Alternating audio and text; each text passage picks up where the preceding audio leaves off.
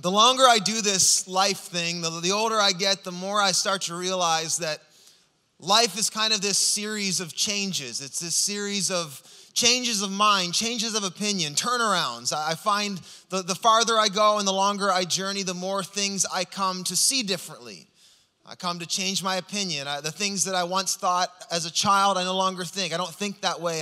I turn my opinion. I change my ways. I change how I think. I find the older I get, the more I'm aware of how I'm changing. I'm changing everything about my life day by day. I think that's part of what maturity is. I think that's part of what it means to grow up and to get a better handle on how to do this thing called life. If you continue to do the things that you did when you were 5, that's not going to help your longevity.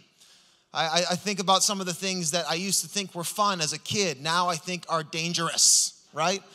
Some of the things that I would have thought was a good time. Some of the things I think are funny, I don't think are funny anymore. Does anybody know what I'm talking about? You start to change. I think the times I noticed the biggest, most drastic changes in my life had to be around that time.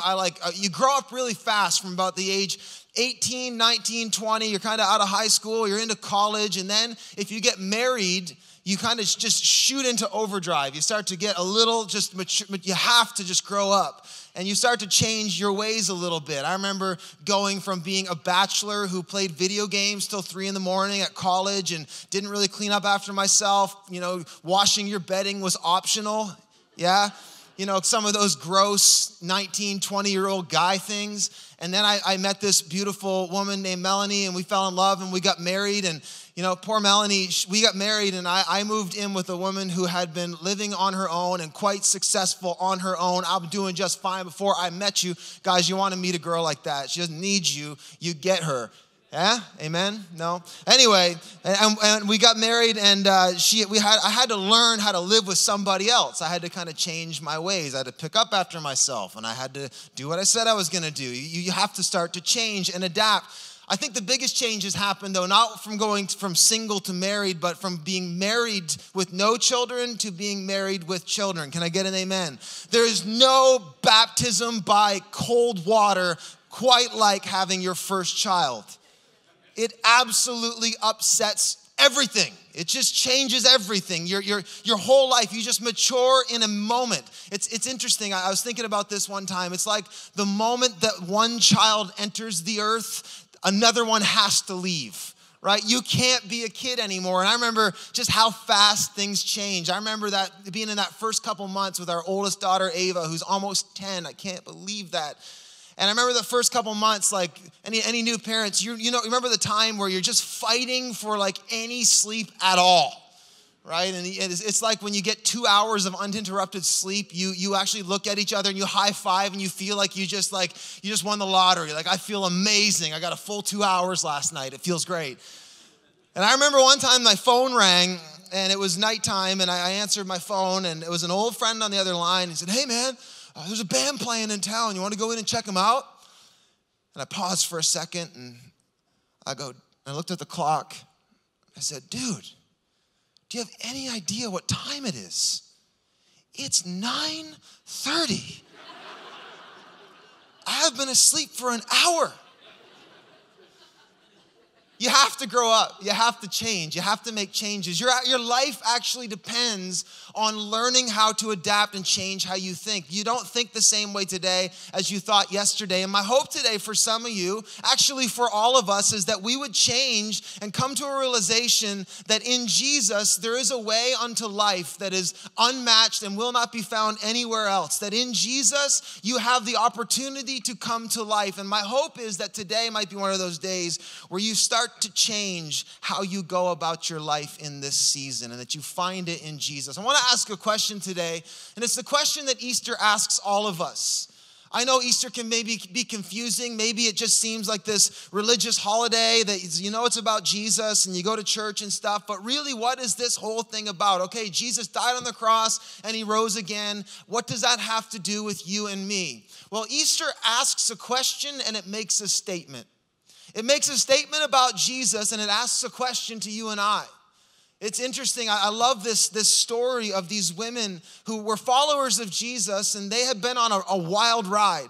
If you've been following along or you read any of the Gospels, you'll find out from different accounts that Jesus had been ministering for about 3 years. He had a public ministry. He was teaching and preaching and showing people the reality of the kingdom of God and showing people what life really is supposed to look like. And he was gaining this following and more followers. And then things took a sudden turn and people thought things were happening wrong. But in fact, it was all part of Jesus' plan. He went into Jerusalem and he said, I'm going to turn myself over to the authorities. And I'm going to let myself be beaten, humiliated, shamed, and crucified. And I'm doing it for your salvation. And on the third day, I'll rise again. But the disciples just weren't getting that Jesus was going to do this. And so they watched as the one who they thought was going to be the Savior of the world, they watched as he died, and their hopes were dashed, destroyed. They thought they'd reached a dead end in this one Jesus. And so we find on this Sunday morning, these women going back to the tomb to put spices on the dead body, what they thought was going to be the dead body of Jesus. Now, the reason they went on Sunday and not Saturday is because these were good law-abiding Jews, and on Saturday was the Sabbath, and you can't do anything. You can't work on Saturday, so they watched him die, and they buried him on Friday, and then they waited until Sunday morning to go back and take the spices. And so it says very early in the morning, they showed up at the tomb. Now, get the picture in your mind. This isn't what we know as graves. This is not like a hole in the ground. In Jesus' day, and in fact, we actually know that it was a man named Joseph of Arimathea, a rich man, who donated his tomb to Jesus because he was convinced that Jesus was more than just a prophet. And so he donated his tomb, and the tomb was actually like a cave dug out of a cliff face. And so they would put a stone over the front of it. And so picture this, it was actually something that you could walk down into where they would lay the body to rest. And so these women show up very early on Sunday morning, and they go there, and to their shock, they find the door to the tomb, the stone had been rolled away. And so they go in to examine, and they go in and they walk down into the tomb, and they can't believe it, the body's gone.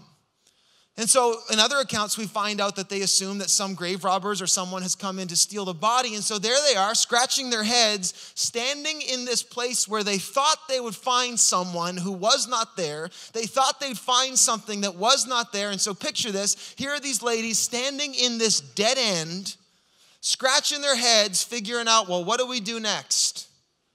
And then all of a sudden, the Bible says that two men, now we know from other accounts call them angels, two men appeared in dazzling, bright white clothes, and they asked this question, and I kind of like just the attitude, and they got a little bit of flair in their question. They asked this question and simultaneously make a statement. It's both a question and a statement. They say to the ladies, they say, why are you looking for the living in a dead place?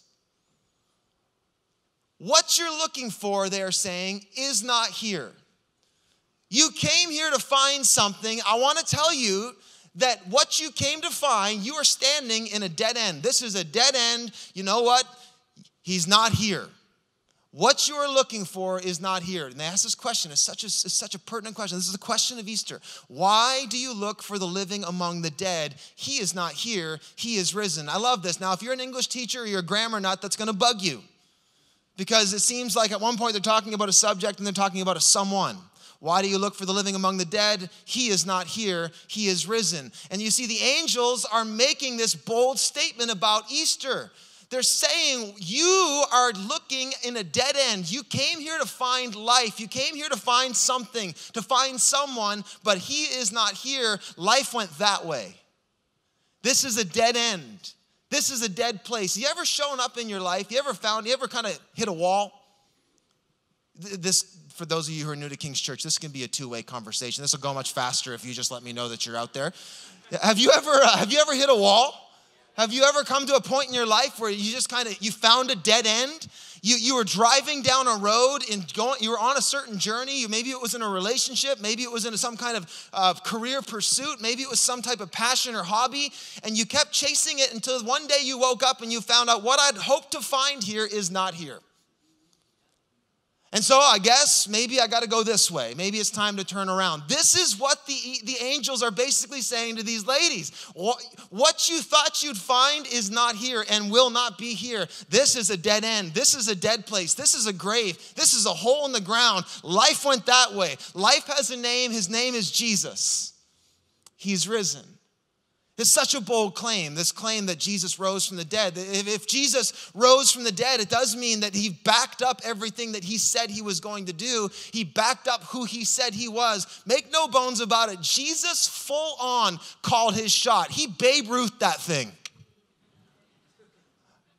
I am going to die on a cross for the sins of mankind. He said, I am God in the flesh. He called it. He said, I'm going to die for all of you, and then I'm going to rise again in victory. And so the claim of Easter and the claim of these angels is not just that Jesus rose. This is not just some trick of a magician. This is a bigger claim than that. It means that Jesus is the king over death. It means that no power in heaven or earth or hell has the power to hold Jesus. That Jesus is the Lord of life. That's incredible. It means that nothing can come against Jesus. It means that he conquered the greatest powers in the universe, the powers of sin, death, and hell. Jesus rose from the dead. That's why in Revelation chapter 2, there's this vision, and Jesus stands there and he says this, behold, I am the living one. I'm the living one. Behold, I was dead, and now I'm alive forevermore. What's he saying? He's saying, I am the king, death is not. I am the king, fear is not. I am the king, sin is not. I am the king, shame is not. I am the King of kings and Lord of lords. That's who Jesus is. So Easter makes this claim that Jesus himself is the Lord of life, that life is found in his hand. And so now you have to pair that question with that statement. If Jesus is life, hang with me.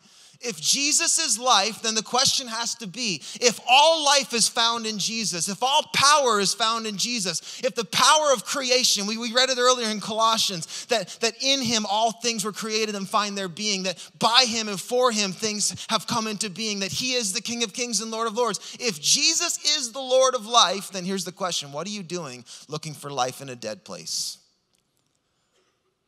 What are you doing? What am I doing looking for life in anything, anyone, anywhere else than in Jesus? He is the invitation to the life that you're looking for.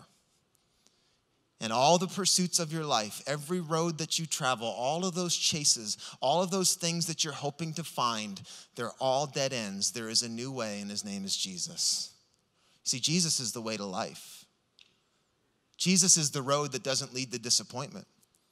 Did you know that? He's the road that does not lead to a dead end. He broke through the dead end called death. He is the road that leads to life. In fact, at one point he said, I am the way. I am the way to life. See, a lot of us, we hit dead ends in this pursuit of life where we try to find things that bring us meaning. You know from the day you were born, you were made to more than just exist. We aren't zombies, we aren't animals. We know that life is more than just eating, sleeping, breathing, procreating, and dying. We know that. We know that we were created for more, every one of us. We were made for meaning, for significance, for vitality, for joy. And all of us, from the day we're born, live trying to find those things because there is a chasm, a capacity inside of our soul that hungers and yearns for those things, for vitality, for meaning, we want to more than exist. We look for life, and so we do it in a variety of ways. Some people have this sense that it is God. There's a God out there. There's a higher power to be obtained. And so this is where religion comes from. What is religion? Religion is human effort to reconcile the gap between us and God. That's what religion is. It's a human thing. It's maybe this thing that we stack morality on top of itself. If I do these things, I will get back to God and I'll find that higher power that I know exists out there and I'll satisfy the longing in my soul. I'll get to God. That's what religion is. Do you know that? Whether it's in morality or mentality, some religions really focus on intellect and knowing things. This is what it means to reach nirvana, to kind of ascend to another place. That's what religion's trying to do. It's trying to get to God. But some people don't believe in God. They think that the power that they need is found on the earthly plane. So maybe instead of trying to get to God, they don't do that, but they build towers, or they build careers, or they build a platform, or they build something to elevate, to get up. Every one of us have this search. Maybe for some of us, it's not success, it's a someone. We attach ourselves to people, and we try to find life and meaning and vitality out of relationships. And so lane after lane and road after road and pursuit after pursuit, we look for things that will bring us to life. And yet, if you've lived even more than 20 years on planet Earth, you'll know that we come to a lot of dead ends, don't we? And sometimes the greatest disappointments in our lives aren't our failures, they're our successes when we realize we reached our goal and it didn't satisfy the hole in my heart. This is what's so shocking when we see so many celebrities flame out and CEOs and people that we would say, that person has it all. And when they turn around and they tell us by their actions or their words that, no, I'm at the top and I'm still as empty as you are. I thought it was so telling reading that quote from the actor Jim Carrey not too long ago. And he said something along the lines of, I wish everybody could just achieve all of their wildest dreams and realize upon achieving them that it's not the answer. It won't make you any happier. You see, there is a hole in your soul that only God can fill and satisfy. And so a lot of us live our lives in pursuit to try to satisfy that hole to get to God. But here is the amazing news about Easter. Here's the amazing news about the gospel. You don't have to get to God. God got to you in Jesus. That eternity, that glory, that life, that vitality, that joy, that meaning, that substance, that glory that is inside of us that we long for, it has come to you in the person of Jesus. So heaven is not a place that you need to get to. Heaven came to you in the person of Jesus.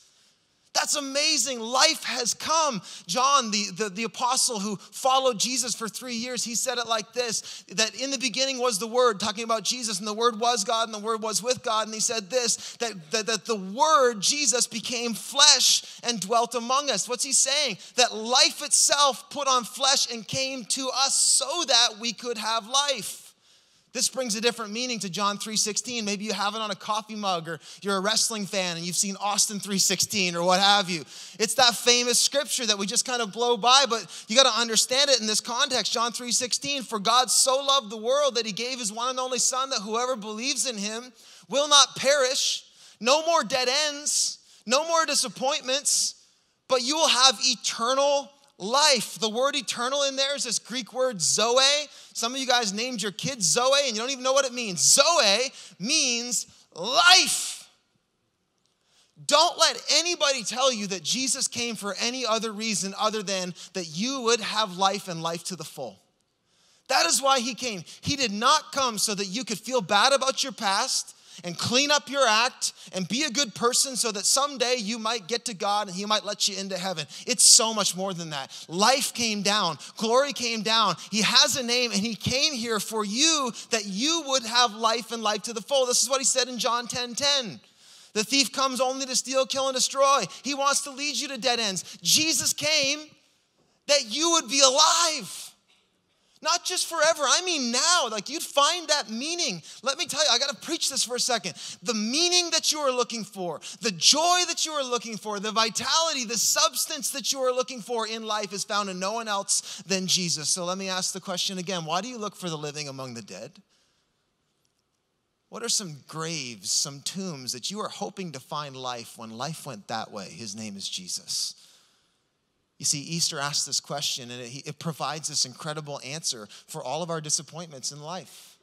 Jesus is the fulfillment we are looking for. Easter doesn't just talk about our disappointments, though. It also deals with our dysfunction.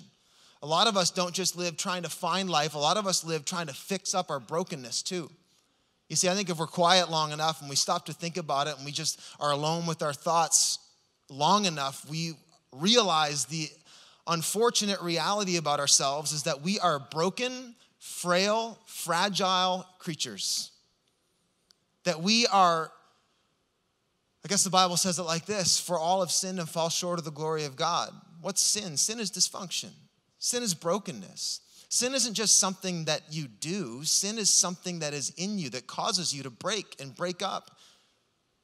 Jesus came to actually deal with our brokenness, our sinfulness. It's more than just that he came that we have life and fulfillment, but he came to fix our brokenness. Isn't that incredible? He didn't just come to call your broken, busted self to some new version, some new lifestyle. He called to actually fix you up from your busted, broken past. That's what the cross is. The cross is that place where Jesus says, you know what? All of your striving, all of the things that you're trying to do to fix yourself up or project a certain image, try to deal with your shame, your sense of guilt, your sense of regret, your sense of validation and vindication, all those things that you do in this world to try to satisfy those things, you can keep doing it. You're going to hit dead ends. I came to do those on your behalf. That's what the cross is. The cross is the place where Jesus died our death, took our punishment, bore our shame. This is what it means in Isaiah 53 where it says he was wounded for not his transgressions. Whose? Ours. All have sinned and fall short of the glory of God. Your grandmother, the preacher, every one of us. Jesus was wounded for our transgressions, bruised for our iniquities. On him, God laid the sins of us all. So Jesus came to deal with our dysfunction, with our brokenness, to offer us forgiveness. This is how we know we can be set free. This is how we know we can be made new. Jesus came not just to be the way, but to be the truth. The truth that says, you know what? There's some things about you that are broken, but I came to make you whole and make you new. There are some things about you that you are guilty of. I came to not condemn you, but to acquit you and set you free. That's what the cross does. The cross says debt paid, forgiven, set free. I do not condemn you. That's what the cross is. The cross is that place that tells us the whole truth about us. The truth that says, you know what, there's some things about you that left to yourself, that's broken and that's busted. But when you come to the cross, you receive a new truth. You exchange your old, broken, bustedness and you take on the righteousness of Christ. It means that you're made brand new. He becomes the truth for you. He becomes your vindication. He becomes your validation. He becomes your justification. That's the message of the gospel. So here's the question again. Why do you seek the living among the dead? So many of you live trying to deal with your past. Whether it's something you did or something done to you. You're trying to fix it up. You're trying to cover it up. You're trying to make it make sense. You're trying to reconcile it and redeem it.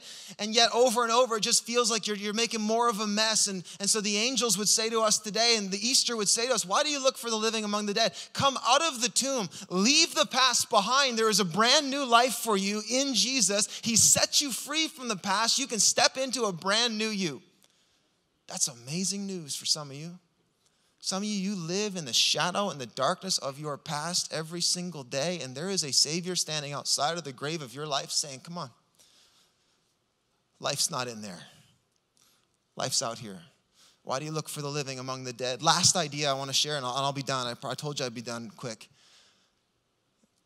Jesus doesn't just come. Easter isn't just here to deal with our past and fix us of our brokenness. He's not just here that we find fulfillment in our today.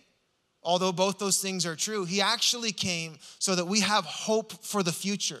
You see, Jesus isn't just the way. He's not just the truth. Jesus said, I am the life. I'm the life everlasting. This is more than just a present hope. This is more than just a fix for your past. This is the hope for the future that says that even as Jesus died and rose again, the same power that raised Christ from the dead now dwells in me and will give life to my body when I die. Listen. We're Christians. Those of us who are Christians, we don't just believe this is some self-help thing for this life.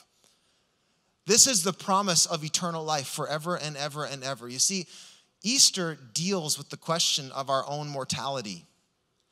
In case you haven't thought of this recently, you have a date with death. You're gonna die someday. Welcome to King's Church. I hope you feel uplifted and you feel like that's true. There's coming a day where you'll breathe your last. And so what is your hope after that moment? that you cease to exist. I don't believe that's the case. I believe that we're eternal beings and you will exist somewhere forever and ever and ever. And the hope of the gospel is that even though you die, if you die in faith in Jesus, you die into an eternal life that will never fade, perish, or spoil. And that takes the fear of death out of the picture. How many of us live, you would not believe how many of the decisions in your life are actually motivated by some deep-seated fear of death, some idea of self-preservation. You see, the resurrection of Jesus and the promise of eternal life actually sets you free from the fear of death. It was funny, just this morning, I was hanging out with the band before this service, and we were talking about music, and I said, you know what? I want that Vince Gill song, Go Rest High Upon That Mountain. Could one of you sing that at my funeral? I said, and Kelly, just being kind because she's kind, she said, oh, let's not talk about your funeral. That's kind of a buzzkill. And I said, today's a great day to talk about my funeral. You know why? Because today's the day I remember that even if I die in Christ, I'm alive forevermore. So let's talk about it. Do you want to be the worship leader? You see, that my hope is built not just on the death of Christ, but the resurrection and the promise. He said it like this in John chapter 11. He was having a conversation with Mary and Martha, who lost their brother, and they're weeping at his graveside because all of us deal with loss, don't we? This isn't just hope for us. It's hope for those we love, that as they come to know Jesus, they're promised eternal life too, and we get to spend forever with them and with Christ. And so here's Mary and Martha weeping at this tomb, at this graveside. And Jesus comes to them and says this. He says in John chapter 11, he says to her, your brother will rise again. Martha said to him, yeah, I know. Someday in the end we'll be all happily ever after. That's essentially what she's saying. And Jesus said, no. I am the resurrection and the life. Whoever believes in me, though he die, yet he shall live. And everyone who lives and believes in me shall never die. This is what we believe. We believe that Jesus actually rose in body. This is not some story. We're not talking about Middle Earth here. This isn't Star Wars. This isn't some fable. We believe that the man Jesus died a real death and rose in real victory. And he offers us that same real victory so that when you die with hope, knowing that if he's able to raise himself, he's able to raise me too. Isn't that incredible? Breathe out. So why do you live in that grave of fear? Why do you live in that grave of self-preservation? Jesus is risen. Life went that way. His name is Jesus, and it's life eternal. That's reason to celebrate. Can I get an amen? Why doesn't everybody just stand to your feet? Stand to your feet really quick. I'm going to be done.